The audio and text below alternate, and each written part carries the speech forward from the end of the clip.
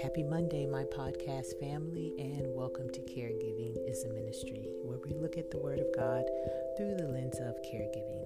I hope you took some time out yesterday to relax and rejuvenate and get ready for the week, because here we go. Today we're going to look at promise number 3, and that is that God loves you.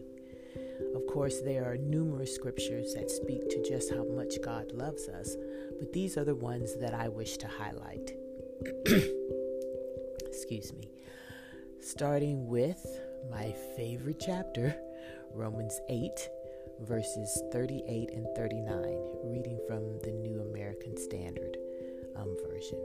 And it reads, "For I am convinced that neither death, nor life, nor angels, nor principalities, nor things present, nor things to come, nor powers, nor height, nor depth, nor any other created thing will be able to separate us from the love of God that is in Christ Jesus, our Lord."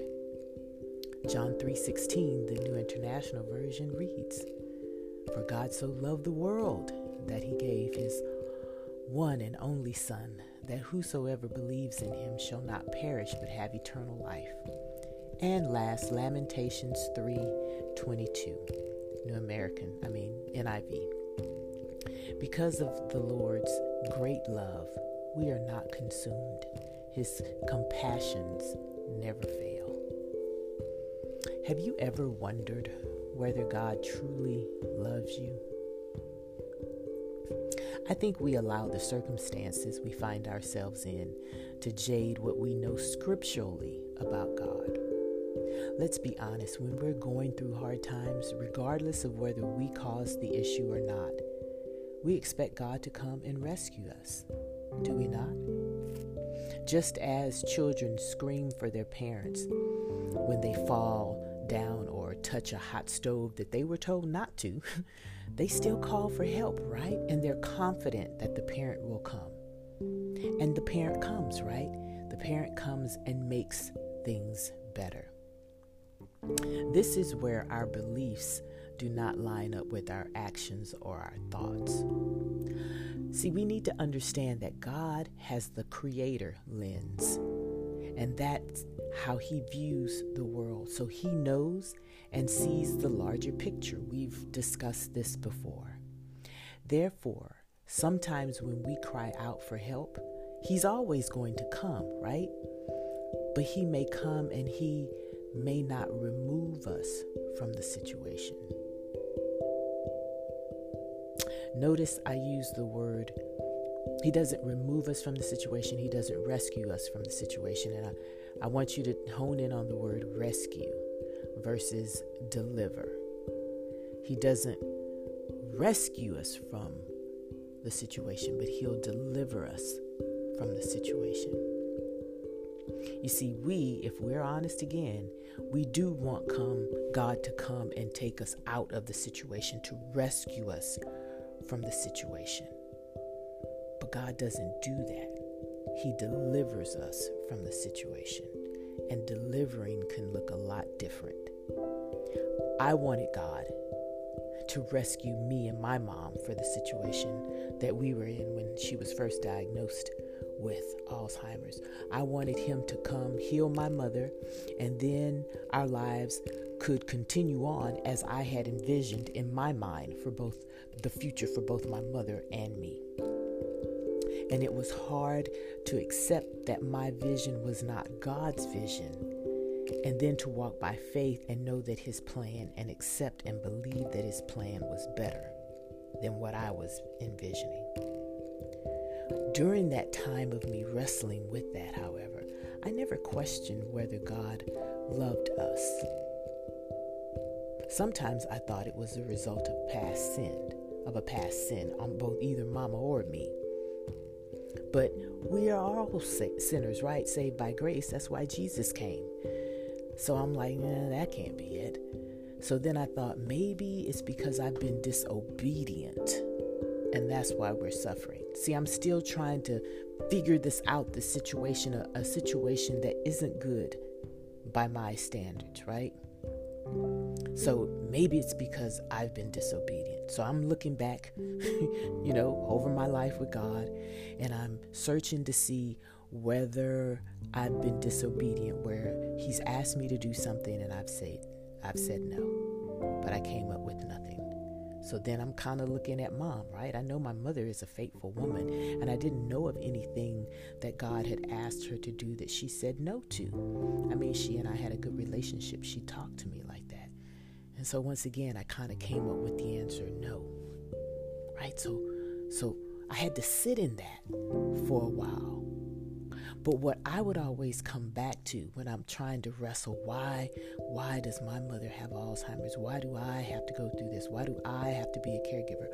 I would always come back to the fact that I knew God loved us. It's in His Word. That's a promise. He loves us, that He loved both Mama and me.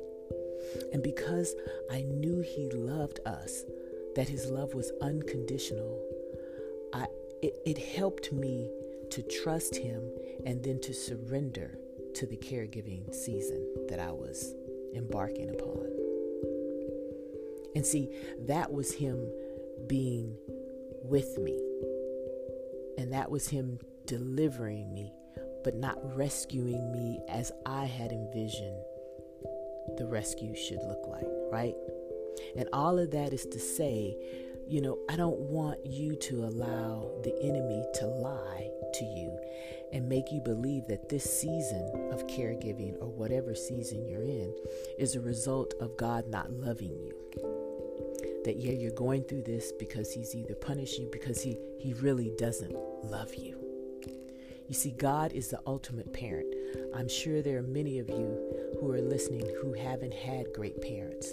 I had pretty good parents, but not everyone does. And so to think of God as our father and mother can be hard when you have experienced parents who haven't been loving or kind. But God is the ultimate parent. He is the example. He will always do what is best for us. Always.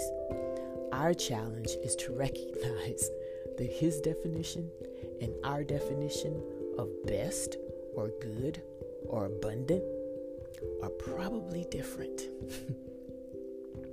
Remember when Jesus was on the cross, God saw that was good. Watching a part of Him die on the cross, just as Mary watched a part of her die on the cross. But did Mary look at it as good? No, she was heartbroken. But after Jesus' resurrection, she could see that it was good and understood what His resurrection meant for the world. But you see, God saw that back in Genesis 1. So as He saw His Son dying on the cross, a cruel death, He knew it was good because He knew you and I needed Him. Different definition, different lens to look at things through. And as we mature in our walk with God, He will challenge us to start looking at things, people, situations from His view. And you'll see things totally different. God's love is so vast and incomprehensible at times. I just sit and I just thank Him. It's amazing. My prayer is that you come to understand that you will never understand God's love for you. He just loves you. But I want you to know that He does, regardless of what you're facing. God loves you, regardless what you've done. God loves you, regardless of what you haven't done. God loves you, regardless if He is allowing you to be in a season that is a result of a consequence of disobedience. He loves you. He loved Israel with an everlasting love, even as He allowed them to be captive and the diaspora to occur. God's love is incomprehensible. He loves you, and I want you to remember that. Think on that today, that nothing will ever stop God from loving you, and that He will pursue you with that love until the end of time. Let's pray. Thank You for being a God who loves us so. Because of your great love, we are not consumed, but because of your great love, you draw us closer to you. You bring us into your fold. You allow us to experience your peace, your protection, your grace, your compassion, your fellowship, your love for us, God. Thank you for that love. Help us to not try to define it or explain it at times, but just to receive it, to allow it to wash over us and to give us that warm feeling of being accepted, so that we can put aside the pretenses of trying to do everything right and to just come to you and say, just show me, Lord. Give us the hearts of surrender, and that we lay down our pride, where we say in this season of caregiving, we don't understand it, we don't like it, we don't have all the answers, but we come to you because we know you love us, and we ask you to help us walk through this season. Allow the love that you extend to us, show us how to extend that to those whom we're caring for. Show us how to extend it to the people who are just in our lives. Help us to mature from babes, your infants, to children, to eventually daughters and sons, so that we can start looking at the world through a more scripturally and faithful lens to see how you view various situations that are going on in our lives and in our circumstances, that you want us to represent your love here on this earth, to love our neighbors as ourselves because we love you, because we've received your love. Show us how to love today, Lord, but we accept your love this day. Thank you for being a good God. Touch each and every person who's listening today. You know their needs. Help them to put their trust in you. In Jesus' name we pray. Amen. So the promise of today is that God loves you. And I want you to tuck that into your heart. And remember that during the tough seasons, because the enemy will tell you that you're not loved. But you need to talk back to him and say, oh, yes, I am. Because I'm a daughter of the Most High God, or I'm a son of the Most High God. God loves me, and he'll help me through this situation.